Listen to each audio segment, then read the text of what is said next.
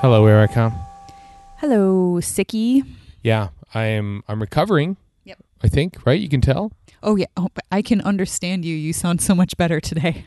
Yeah. If you can chart my progress through my cold/cough via the podcasts that I do, because Radio Free Scar on Sunday was rough. Hockey Feels on Monday started okay, but got rough towards the end. We'll see how today goes. Mm-hmm. Well, this is a shorter podcast than that, and I have a tendency to jabber, so maybe you'll be okay. No, you don't jabber. You give your probably initial impressions to a story you've never seen before. And this is still a story you haven't quite seen yet because we've watched episode 1 of The Space Pirates, which of course doesn't exist. But it was quite a fascinating reconstruction. How so? Well, I mean, I didn't know how much of it was real and how much of it was like actually literally constructed. There were a few moments of moving footage here and there. I didn't know if that is footage that was pulled from other episodes and just put in to give us something to look at or what. I was very curious the whole way through. Well, I will tell you. Here's the story of the Space Pirates in 2 minutes or less. So, as I said last episode, John Kira, the person who took the telesnaps for most of Doctor Who's run and other TV shows run, sadly died in 1968. His last telesnap being the Mind Robber episode 3. So no telesnaps exist, of course, of the invasion, or indeed of any of these episodes in the Space Pirates. The Space Pirates themselves, the episodes, I think they had all of 10 or 12 promotional photos taken on set. So the various scenes that you see of Dervish and Cavan are basically from those 3 or 4 promotional shots. And so what the loose cannon people did here, and I've done in previous reconstructions, is they found actors who had been in other productions as close to the time of this production as possible, and Photoshop them on existing shots of other characters and stuff. So that's how they made that happen. Yeah, I remember seeing that in the Mythmakers. And and I feel like this was, I don't know if they had practice up until this point. This is by far the best looking of all of that style of reconstructions that we have seen. Because I could tell that there were heads photoshopped onto spacesuits and stuff like that. But it was pretty. I'm not going to say seamless, but what's the next step? Not quite as good as seamless, but still pretty darn good. Yeah. It was pretty good, wasn't it, with the moving doors and stuff. Also, the model footage, for some reason, all the model footage, the silent model footage, was found in a film can in the early 2000s or something like that. So those scenes also, although you saw them twisted around and moved a little bit, the same shot of those 2 astronauts affixing the explosive device, for instance, was used 3 times. Which looked really good. Those must have been wire work, I would assume. Really looked very good, weightless spacewalking. I was impressed by that. And I was also, impressed by the, directorial flair of flipping it over. So it looks like it's a different take. Well, I don't know. That could have been written. I don't know how it appeared in the finished episode. Maybe it was only meant to appear once and there was other footage, but yeah. So that looked good, and the model footage, the pirate ship looks like it has. It's a cool looking ship. I think it looks neat. It looks like it has eyes where it's either totally giving side eye, right. And then a big long nose and a mouth that's sort of sneering. So it looks like it's either worried from some angles or it's smirking from other angles, and as it flies away it seems like it's not quite sure about whatever it's looking at. It's a cool looking ship. The ship design in this little space opera that we're in so far is kind of cool. It's also the time in 1969 when the space race and the moon landing is mere weeks or months away at this point, so space is kind of at the forefront, and so to sort of do an episode so far set in space was very much in keeping with the public imagination at the time. There have been a number of, especially Patrick Troughton stories that really just felt like classic B movies, B science fiction movies, the kind that they would show little bits of in the Muppet Babies or show on television at 2 p.m. on a Saturday on Super 18 as I was growing up, like that kind of thing. And I felt that so much at the beginning of this, and I made you stop and check the time on the recording, like how far we were into the episode, because it wasn't until 13 minutes in and before I realized, oh, wait a second, this is a Doctor Who story and we haven't seen the Doctor yet, and I didn't miss the Doctor or Jamie or Zoe. It didn't even occur to me that they were supposed to show up until 13 minutes in, and then I believe it was like a minute and 50 seconds later. It's like 14 minutes and 52 or something like that. Bang on, well done. Oh, wow, thank you. Yeah.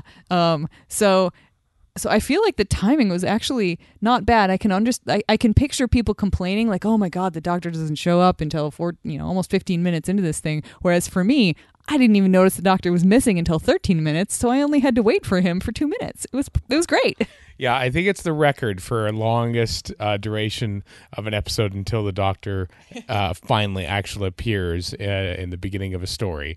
That was a concern, I think, with the production team at the time, because they're thinking, well, we're a little worried about how little the Doctor and his companions are featuring in this episode. But given what was going on around the time, so Terrence Dicks is busy writing Seeds of Death, essentially, episodes 3 through 6 before this. The War Games is replacing a couple of stories that have fallen through. And so Terrence Dicks is also writing that with Malcolm Hulke. A previous story, which was supposed to be in this place, had fallen through. So Robert Holmes, fresh off of writing The Crotons, was sort of contacted. Hey, so we got 6 weeks to fill. Can you write another story? And they didn't really have a lot of time to polish it. I think Derek Sherwin was back in the script editor position for this, and with Peter Bryant serving as producer, I think is how it worked, who was sort of AWOL for the earlier part of the season. So it's a bit chaotic behind the scenes right now, and I'm intrigued how Robert Holmes writes for his second story, a story that really doesn't involve the Doctor right now. I wonder if, and maybe somebody out there knows this, if Robert Holmes sort of had the idea for this story sort of in his head for something else, and was able to just they're like, hey, we need something and we need it now. And so rather than come up with something from whole cloth, he just takes this idea that he had sort of been noodling around with for something else and manages to shoehorn the Doctor and his companions in. So, and the first episode is really setting the stage, as first episodes often do. Which makes it maybe a little harder to shoehorn them in. I'm totally just randomly guessing here. No, that's I could totally see that. Like if they're asking him for a script fairly sharpish, I think this is commissioned like in late 1968, and they're going into production like in March of 69. So like it's happening pretty damn quick. I bet you probably sort of, what else? What other ideas did I have? Like it's sort of like a space western in a way, and that there's the law, and then there's pirates who go around and steal mines and stuff from mines and everything. So that could have been just an idea, hadn't for a generic sci-fi idea. Yeah, there's validity to your idea, I think. Yeah, because it really does feel generic sci-fi to start with. I mean, it also still feels generic sci-fi to finish with, because there's nothing specifically related to the TARDIS or the Doctor and his companions. They could be anybody who showed up at the wrong time. So we haven't really gotten to the Doctorishness yet, or his companions or anything. I mean, I don't even know if they will ever really truly live up to their potential. We only we'll find that out as we go through these episodes. But I like beginnings. That's a thing. Yep. So I'm enjoying just watching the setup, and I've really liked the stories where the Doctor and his companions just sort of show up in the middle of a situation where stuff is already happening. So like Fury from the Deep, which I just really, really liked. There's this whole world that is pretty well established by the time the Doctor and his companions appear. Same thing here.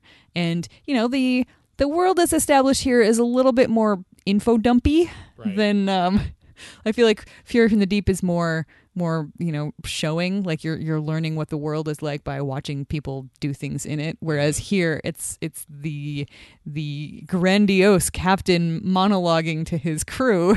So he's really just laying it out. He literally says, as you know, in the middle of one of his speeches, which just, it made me laugh out loud. But because of the performance of that actor, Jack May. is that who it is? Yeah. It actually kind of works because he is so over the top and he's declaring everything, and it strikes me as like, I don't know, a colonial captain who is taking his troops into another country to, take over from the quote unquote savages, and just sort of he has this very I am important sort of feel to him. So that strikes me as the kind of guy who would tell his crew over the loudspeaker a bunch of stuff that most of them already knew because he likes the sound of his own voice. So yeah, maybe it's not like the most smooth writing in the world from Robert Holmes, but the way that it's put together and realized, it's kind of laughably, like it works in a laughable sort of way. Like when they go around the ship and show the crewmen listening to the speech, I feel like there should have been shots of people eye rolling. Yes, here he goes again with his history lesson. Jack May is the actor. It was pointed out on Twitter a while ago how bizarre a line delivery his last line of episode 1 is, and it's just, "We are going to be too late again."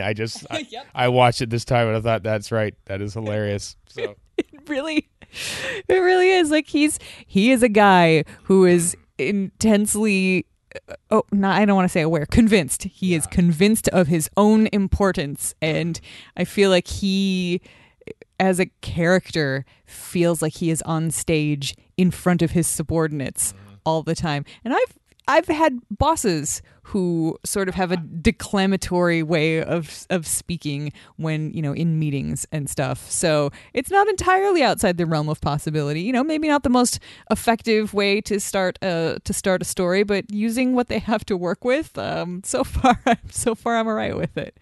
Well, that's good. I'm glad you're enjoying it thus far. Yeah, I really am. Like I said, if it took me 13 minutes to remember that it was a Doctor Who story, and I needed to wonder where the Doctor was, like, yeah, that's not so bad. I mean, I wouldn't say that the pace, really cooks along, but I'm interested in the setup and interested in seeing what happens, and yeah, like it could go downhill from here very quickly, but so far it's interesting. Yeah, and I like the idea of space pirates who are out to get their own, and you get a little bit interplay between two of the pirates talking about how, stealing from the government is never a good thing, but it's, what's the name of the material? Argonite. Argonite. Yeah. Which, that definitely felt clunky. The explanation of how Argonite is the most valuable substance known to humans. Yeah, exactly. But it just, like, I feel like it's not supposed to be funny, but it is. So I'm kind of all right with it. Well, I'm glad you're all right with it. That's great. Two things about this episode, this particular episode, before we sign off, unless you have any other thing. One, this was the last episode ever to be recorded at the old Lime Grove Studios. They moved back there during the Troughton era after having moved away around the second season in William Hartnell's time, and then they moved back, and so it's over now. That's it for Lime Grove Studio. So pour one out for Lime Grove Studio. They go on to BBC Television Centre from here on in. But wasn't Lime Grove like super janky and very small and didn't have very good air conditioning? And so we can pour one out, but it's a little one. It's a very little one. I imagine they were very pleased to get out of there. And two, the uncredited, there was a floor assistant on this story. This was the first episode that he was on, of course. A person by the name of John Turner. He would be more famously credited as John Nathan Turner, who would be producer for Doctor Who for the entirety of the 1980s. Wow. So this is where it all begins for him. His Doctor Who journey starts here with the Space Pirates episode 1. So you think it's like if John Nathan Turner's time as producer is like a sort of an operatic over the top space opera, perhaps it's the Space Pirates you have to credit with. The seeds are planted right here. Is that it then for episode 1 of this 6-part epic? Epic. I like that you're like. I feel like my expectations are so low because I've heard like I don't know anything about this story and what happens in it, despite having heard at least one podcast about it. Like I just totally none of it stuck. Everything I've heard about it is just that it's terrible. So I really want to like it so bad. I don't know if my desire to like it is actually going to bear fruit, but you tweeted that we were going to be watching it, and I think it was Liz that was like, "Oh God, you're going to be the one person who likes the Space Pirates, aren't you?" And I was like, "I hope so. Yeah. I really want to be." And maybe there's enough of a contrary streak in me that I will just find things to love about it. So far, I'm finding things that I can see why people wouldn't like them, but I'm not going to say loving, but I'm enjoying so far. Well, good. Well, there's the added bonus of the next episode actually existing, the BBC Archives. So we have moving pictures for 1 week only for this until we dive back into Telestat land. So, yeah.